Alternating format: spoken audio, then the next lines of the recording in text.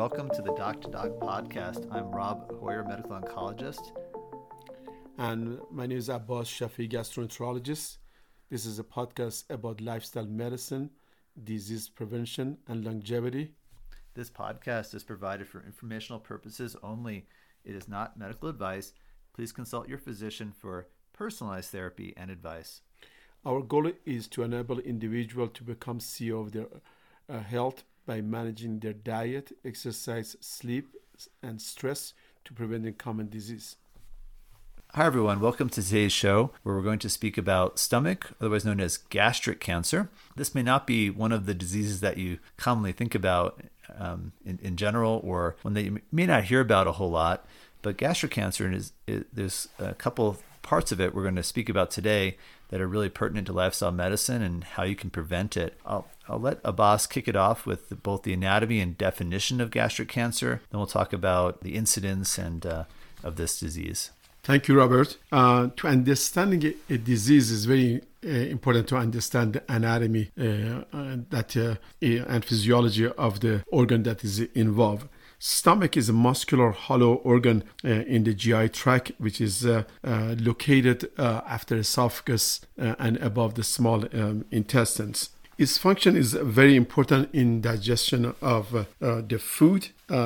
It performs chemical and breakdown of the food by means of enzymes and hydrochloric acid. There is two sphincter in the above and below the stomach that prevent from content of acid to reflux to esophagus or prematurely dump to the small intestine. The lower esophageal sphincter that prevent from acid reflux, as well as pyloric channel, which controls the passage of the food from the stomach to small intestine based on the acidity and the breakdown. The stomach cancer, as well as other cancers, they always start with inflammation. When the lining of the stomach becomes inflamed, then subsequently the cells start changing, and those intestinal changes in the gastric lining called intestinal metaplasia, and they are the precursor for stomach cancer. The stomach cancer is mostly adenocarcinoma. However, there's other type of cancers such as lymphoma, sarcoma, carcinoid, and rarely metastatic from other organs such as breast cancer can occur in the lining of the stomach. So I'll just make a few comments about the incidence, and that means how frequently this condition occurs. So gastric cancer is about 1.5% of all new cancers diagnosed in the United States. And the average age when folks are diagnosed is about 68. And 6 out of 10 people diagnosed with this disease are over age 65. And there's a slightly higher incidence in men, about 1 in 96 versus women, 1 in 152. And it's really interesting when you look at the history of gastric cancer. Back in the early 1900s, gastric cancer was actually the number one cancer in the United States, and probably had to do with a high intake of salty and processed food is what we think. Today in Asia, gastric cancer is the third most common cancer and the second most common cause of cancer death. And the highest incidence rates are in Eastern Asia and other parts of Asia. We'll talk a little bit about in a second about screening. In the U.S. we don't tend to screen for gastric cancer, but in Asia they do. I'll let Abbas comment about that. In the worldwide, it still is the fifth or sixth common cancer in the world. The prevalence in U.S. and Western countries has decreased, possibly due to event of antibiotic and as well as hygiene. That's maybe the issue. And however, in Asia and Africa and other places, this is still a very common disease, and they screen much more frequently, and we'll get to that, how to diagnose this later on in our conversation. Abbas, could you tell us about H. pylori? And I've always been fascinated by this bacteria. Can you tell us a little bit about H. pylori, what it is? Commonly in the lining of the stomach, due to high content of acid, not too many bacteria can grow. However, this bacteria has develops a defense mechanism against acidity, has a filament around it, as well as flagella, which is like a helicopter that burrows underneath the lining of the stomach, so prevent itself from acid killing it, and then causes chronic inflammation. This bacteria is very, very common throughout the world, particularly in Asia and in Africa. And some of the community is 90 to 100% of people, they have this. In Middle East and Europe, probably 80-85%. In the United States, probably around 50-55%. And it's based on ethnic background and is mostly oral fecal contamination and eating from the same pots and pans and the same environments. You don't get disease acutely like any other bacteria. This is a very, very slow, repetitive, chronic infection. And due to chronic inflammation, initially can cause ulcerations and sometimes cause stomach bleeding, or due to bleeding and inflammation cause blockage. In the long run, that could be a precursor to the sloughing of the lining of the stomach and be a precursor for stomach cancer. That's really interesting. I never thought of didn't know about that flagella with the little helicopter burrowing underneath the mucosa. That's what they call a helicobacter. It's like that's what the word helicopter comes from, as a helicopter. So this is a very smart bacteria that is has developed like a gel shape around it, as well as that causes burrowing. And this is can survive the stomach acid as low as pH of 2 and to survive, and causes once they start replicating, then it causes inflammation and consequencing of sloughing off, called atrophic gastritis, and consequently probably due to chronic inflammation is become a precancerous condition. So it's the high inflammatory environment that's associated with the cancer. Correct. And whether it be H. pylori or acid reflux or both, are they additive if there's more than one inflammatory condition? Correct. Even you're taking some non-steroidal anti-inflammatory like Motrin, aspirin, that can cause also damage to the lining of the stomach. The same thing as smoking and chronic, even regular alcohol use. So this combination of all of those things, which cause inflammation and then consequence of chronic inflammation to the precancerous stage, and changing of the lining of the stomach, then consequently to stomach cancer. Fascinating. And so it's so in the United States. So since the advent of refrigeration, the incidence of gastric cancer has dropped dramatically. I mean, it's like to go from the most common to, I think it's now like the greater than 10th. It's almost, I think it might be even the 20th most common cancer. It's not a very common cancer, but it's one that is, we'll talk about in a second here, is pretty challenging to treat. And I think it's a combination of number one is hygiene. I think since World War II, they to develop the better hygiene for sewer system, for the toilet, as well as refrigeration, better cooking methods, as well as, I believe, associated with antibiotic, because of as we are using the antibiotic for many other causes, then was that this probably kills some of the bacteria. I never forget that when I was in VA hospital in Shreveport, my patient that had a chronic abdominal pain, at that time was just the beginning of identifying of the H. pylori treatment. He says, something, I've been suffering from my stomach ache for a long time. I had bad ear infection and they put me on strong antibiotics. After that, not my ear gut, my stomach, I have not had that stomach problem. Then later on, it was always thinking, maybe he had some H. pylori, and that give me long treatment antibiotic, and he got better. So if you look at the history in 1930s and 40s, Pepto-Bismol, which has some antibacterial effect, there was treating stomach ulcer or inflammation with that. Then went to the different type of medicine and diet, and then since late 1980s and 90s, then by finding the H. pylori, then we start treating just like an infection, and with multiple antibiotics, which is very difficult to eradicate this bacteria. So you cannot use one antibiotic. Sometimes you have to use 2, 3, and different modality to eradicate this. But however, this may be associated with the decreased incidence of stomach cancer.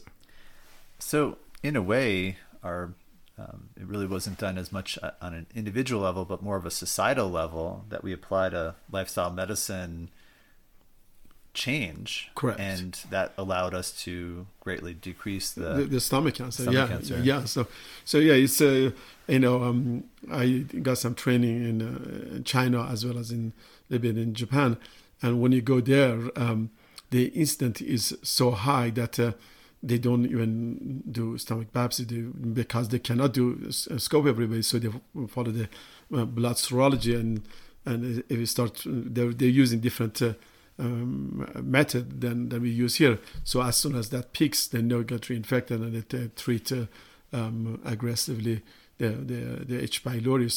So I think the environmental eating plays, hygiene, as well as the H. pylori, that can be contributed to the precancerous stage. So I think the diet as well as the hygiene and all, I think that I think is by itself is maybe one, but I think has other cofactors to cause the chronic inflammation and atrophic gastritis, which is sort of burning out the lining stomach and then becomes precancerous. So if someone has symptoms of, say, upset stomach, nausea, belching, maybe it's appropriate to get screened for this. But what if someone has no symptoms? Should they get screened for it? Well, in Asia, because this is such a common prevalence of cancer, they get, as we do colonoscopy for colon cancer in West, they do routinely. When they go to their doctor's office every 6 months, and as the age progresses 6 months, but sometimes even every 2 years in younger age, they do either the blood test, or now we have a stool test, or they do conscious small endoscopy through a nasogastric scope, and they sample the gastric content to see and visualize to see whether you have H. pylori or precancerous cells. So in Asia, they're very aggressive, and the treatment is very aggressive. In the West, unfortunately, the stomach is such a big organ. By the time you get symptoms of gastric cancer, is usually in 3rd or 4th stage. So we don't have a protocol, but however, I treat my individual patient based on their ethnic origin, and I educate them that, if you have Asian background, you're 1st generation or 2nd generation, then I think you should use those protocols and to prevent stomach cancer. So I'll comment a little bit about how we diagnose and stage this condition. And as Abbas said, a lot of times this disease is diagnosed when someone comes in with, they may have upper abdominal pain, unexplained weight loss. Usually it's in the stages 2 to 3 or even 4, which being advanced or metastatic disease. Unfortunately, when we see gastric cancer, sometimes it's picked up. Someone's having endoscopy and it's found, whether or not it may not actually be causing symptoms. Sometimes we'll find that rarely you'll find it on a CAT scan. You might see a mass in the stomach, but not very commonly. CAT scan is not very sensitive, and the earliest, the symptoms, early symptoms pretty much can mimic, any dyspepsia, peptic ulcer disease, reflux. So the early stages but if it persists, I think it's very important that the individual talk to the doctor and do the physical exam, as well as do early preliminary result, whether screening for H. pylori or the treatment, or then if it's persistent, an endoscopy and tissue diagnosis. it is preventable if you can seek early detection and be cured in early stages. But unfortunately, this is in the West, stomach cancer screening is not a protocol that unfortunately has been developed because of such a low incident. And so we if once we diagnose them is in a later stage, but the individual should be, if they have persistent symptoms, have to exclude that. And the imaging study like CAT scan, they're not as sensitive for early stages as they do the endoscopy. But the H. pylori can be easy screened through the stool, and as well as if you even screen with the serology initially is very specific, but the sensitivity is not as good. But it can be a part of the routine screening to be done. So when I see a patient with gastric cancer, the first thing we do is stage the cancer, and this is the T, N, and M stage. And we talked about this for esophageal cancer, the T being the tumor, N being lymph nodes, and M whether or not there's metastatic disease, which means that disease has spread. So the most important thing to remember for gastric cancer is the staging is based on the depth of the cancer invading or growing into the wall of the stomach. And it's very important when you think about all the gastrointestinal cancers, we're actually talking about from the inside of the organ outward. And so it's all the cancers start on the inside. So inside the esophagus. Most start from the lining of the stomach in the glands.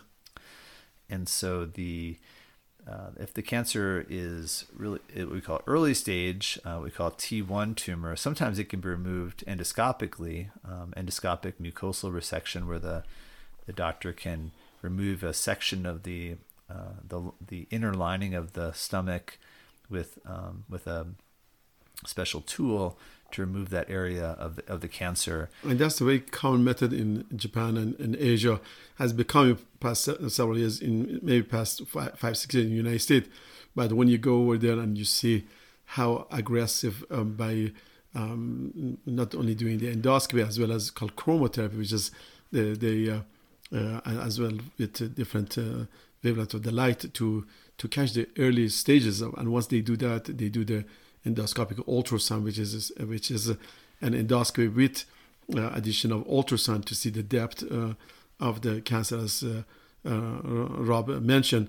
And if they catch it there, yes, the mucosal resection with follow-up is the treatment of the choice in early stages. And I understand why they're so aggressive, because once the cancer becomes what we call T2, when it goes into what's called the muscularis propria, which is the muscle layer, smooth muscle layer of the stomach, that's generally when an oncologist like me gets involved, and we start talking about doing surgery, which is oftentimes what we'll do is preoperative chemotherapy, where we give chemotherapy prior to surgery. There's some quite good evidence that giving chemo prior to surgery is actually it has a survival benefit for this disease. So oftentimes we'll administer chemotherapy before surgery. If the cancer is spread to lymph nodes, we almost certainly will do chemotherapy before surgery. So there are situations, of course, if the cancer is bleeding or there's some urgent need to remove a part or all of the stomach, that can be done where the patient would have surgery first. But usually we'll try to do chemotherapy first and then do surgery afterwards. Survival after a diagnosis of gastric cancer is directly related to the stage. So the goal is to try to diagnose it early, or ideally prevent it. I wanted to ask Abbas how he aims to make a diagnosis early in his patients, and what you do when you find this condition. Right. I think we always have to listen to our body. Our body doesn't lie. You just need to listen to your symptoms, how you're feeling. So if you have persistent symptoms, as we mentioned before, like abdominal pain, something called early satiety, when you want to eat food, that your stomach gets full, and weight loss, persistent acid reflux that does not respond to lifestyle modification, then you should talk to your doctor and to consider further evaluation. Commonly, we do a physical exam and get a good history. and to make sure the common reflux or stress management and all of that. But if it persists, then you need to have further examination. The common examination is endoscopy, which is a laryngoscope, which is very comfortable, and there's sedation most of the times in U.S. And I've done many of them in Asia without no sedation. Patients tolerate very well. It takes about 10 to 15 minutes max to good examination of not only esophagus, the lining of the stomach, and upper part of the intestine called duodenum. And commonly we biopsy the stomach for H. pylori as well as inflammation with the chronic or acute. And we send the tissue to the pathologist. And the pathologist will look at the depth of the biopsy that we take. We commonly, as Robert mentioned, we look in the lining of the stomach called mucosa. We look whether there's any bacteria, and if it is, of course, we treat that.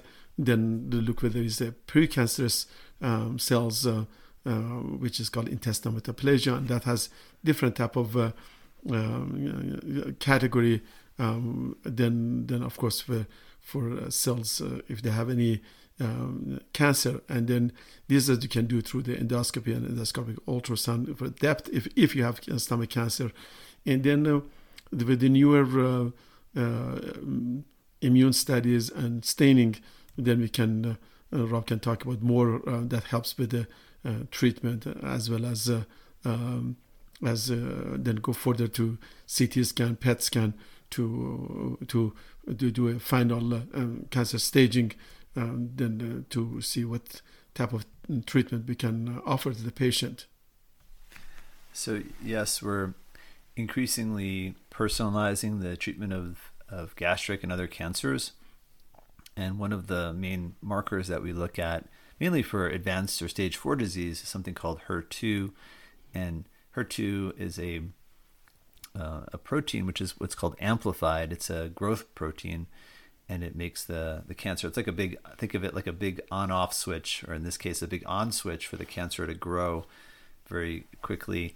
And there happens to be a medication called Herceptin, which or otherwise known as trastuzumab, which is used to treat this condition.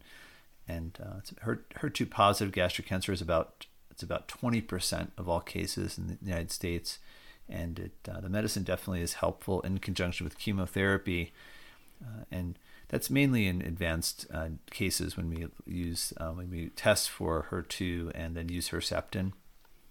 But when we are treating with earlier disease, we'll often use chemotherapy, as I mentioned, up front, and then surgery afterwards. Great. I think we should go to, as anything else, to lifestyle. I think the consequence of many of the stomach ulceration, inflammation, reflux, and of course esophageal stomach cancer always come how you live your life. So in United States, some of the associated factor is chronic smoking, as well as chronic regular alcohol use. Then this associated with other type of dietary intake, such as salty food or smoked food, has been attributed to this. Yeah, this was a big deal back in the early 1900s when there were a lot of nitrites and nitrates in food, and it's probably one of the reasons why there was such a high incidence in the U.S. of gastric cancer. And we still use those in our food, but it's much lower than it was in the past. So. And I think also have to do with the type of the work we do. The old time they used to see in coal mining, or people work in with asbestosis, as well as other mining, as well as depending on the industry, they were seen more, and still you see it in Asia and other places. So what you're eating, as well as the lifestyle is very important. If somebody has a family history of stomach cancer, that is more over there. So if you have any, just by itself, you have no symptom, you have family stomach cancer, I think you should be screened for stomach cancer and finding the the H. pylori or any precursor or biopsy to make sure you don't have any precancerous cells in the stomach lining. And that's also another way to prevent stomach cancer. So we don't want to miss the big ones here, the big things that can be prevented to try to reduce this disease. So there is strong evidence that obesity, and as obesity increases, the risk of gastric cancer will increase. Alcohol and smoking are also important. Fatty meals. And fatty meals. Abbas, do you think for the smoking, do you think it's the smoke that's partly inhaled and goes into the esophagus, or products from the tobacco directly into the stomach, or do you think it's more of a systemic issue that causes the risk of gastric cancer? I think both. I think once you have a puff of smoke, whether from any nicotine, as it gets some, of course, it goes in the stomach, and when it goes to the stomach, if you have any inflammation, I think it delays the repair of that, and we see that with the smokers that, for example, if they have a common stomach ulcer or gastroesophageal reflux and ulcer, the healing process takes much longer to do, because as the repair cells come to the surface, they get killed and they delay that. That's by itself and causes chronic. But at the same time, with the chronic smoking, as absorbs through the vascular systems, it circulates through all the system, and the in the macrocirculation causes inflammation, and that's by itself that can not only cause stomach cancer, and causes many other type of cancer, whether it's bladder or kidney or associated with many other things. So I think both the direct and circulatory effect of that, and also with lifestyle. If you look at smoking, it's not by itself smoking, but most smokers, they don't eat breakfast, they eat mostly soda, they eat late at night. So those is a combination of the lifestyle that can cause the increases of the cancer, not only in the stomach as well as other parts of the body. So I was recently very privileged to receive a gift of oranges from Abbas, who grows oranges on his farm. And one of the things I came across was that vitamin C is maybe protective against gastric cancer. So probably by neutralizing some of those nitrates and nitrates and what we call nitrosamines that are very damaging and inflammatory to the tissues. So vitamin C. So next time you eat the orange, you are protecting yourself. And all the vegetable and fruits, I think the incidence is definitely lower to people that they consume adequate fiber as well as fruits compared to the animal product, and particularly fatty meals. I think fatty meals, and also not only itself, but it's if it is smoked, and also it delays gastric emptying. So the consequence, the contact of the food with the lining is prolonged. I think that's maybe, of course, we need much more research on that, but it's the lifestyle. I think is, if you get the fatty meals and you smoke and have even regular alcohol and not adequate, fiber, particularly the vitamin C and other things that can cause the precursor. And one of the studies actually was come across how to prevent the intestinal metaplasia in the stomach. One of the treatment, they tried the vitamin C, and that's what with the orange and the other thing that maybe that's was somewhat helpful to do that, but we need more conclusive studies to see if those really works or not. And for vitamin C, remember, it's not just oranges. The orange marketing folks have done a good job to show that oranges have a fair amount of vitamin C, but there's a ton of other fruits and vegetables that have vitamin C. Right. Broccoli has vitamin C. Many fruits have vitamin C. Exactly. Yeah. So it's not just oranges. Just everything. Many. As like I think it's healthy diet and fruit and vegetable in general that promote motility and transit through the intestine and causes the filaments that the fruit and vegetables they do to the line and improve the barrier mechanism. So I think that's not only for stomach, small intestine, and colon is always helpful. Do you recommend your patients take aspirin, such as a baby aspirin, for prevention of gastric cancer or colon cancer? This is a difficult topic to talk. So if they're very high risk, maybe in some study beneficial, but however, all of these things cause increased GI bleed. So if you happen to take aspirin and had an aches and pains, take non-steroidal, and if they had H. pylori, then that will increase the stomach bleeding and GI tract. So I think they have done many studies in colon polyps as well as other things to use, whether the aspirin or any anti-inflammatory. It shows, but at the same time it increases the intestinal bleeding. So I do not commonly recommend that. I think improvement of the other lifestyle is much better. And quit smoking, drinking less alcohol, not eating late at night, doing fatty meals, and those I think much more helpful than anything else. Also, you need to look at people with other genetic markers such as Lynch syndrome or Peutz-Jeghers or polyposis syndrome. I think all of those things, if they have such a family, they should discuss with their doctor whether they're at increased risk of stomach cancer. But definitely those people from Asia or people that have family history of stomach cancer, at least deserve one endoscopy or one preventive study to be done. So if there is find something early, they can be follow up closely, because as I said, the stomach cancer by itself, it has no symptoms, just like colon cancer. By the time you get the lining stomach is such a big lumen, by the time cancer grows, and whether it causes blockage or whether it causes hemorrhage or whether it prevents you from getting full, usually you are pretty much near the stage 3 or 4, I think. I totally agree about your comments with the aspirin. I received this question quite a bit, and there's a fair amount of evidence for aspirin as an anti-inflammatory. However, there is also it's very small, but there's a tiny risk of brain bleeding with aspirin as well. It's small, but yet it's such a severe complication that I find that the anti-inflammatory diet that we've been talking about, and I refer the listeners back to the previous episode where we talked about the Mediterranean diet and other healthy diets, just such a better way without really any risk at all to reduce one's inflammation and reduce a lot of the risk of these cancers.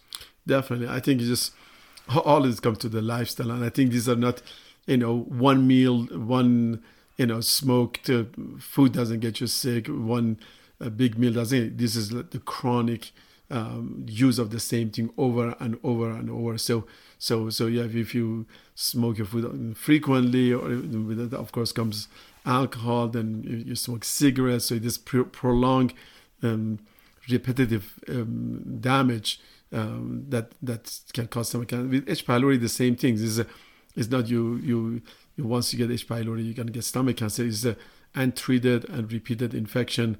Or we have certain people with H. pylori that they are resistant to treatment, and that can cause these precursors, as well as other autoimmune diseases like pernicious anemia, which is the lining of the stomach can be sort of attacked by inflammatory from the body. So those are the stuff also can cause the precursors to stomach cancer as well. So if you have any family that, or you have a history of pernicious anemia, then I think you need to be go under surveillance examination to prevent.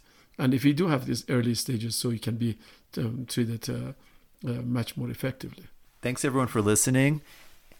If you have a moment, we'd really appreciate if you could leave a review on Apple or Spotify. That'd be great. Helps other listeners find us in the search algorithms.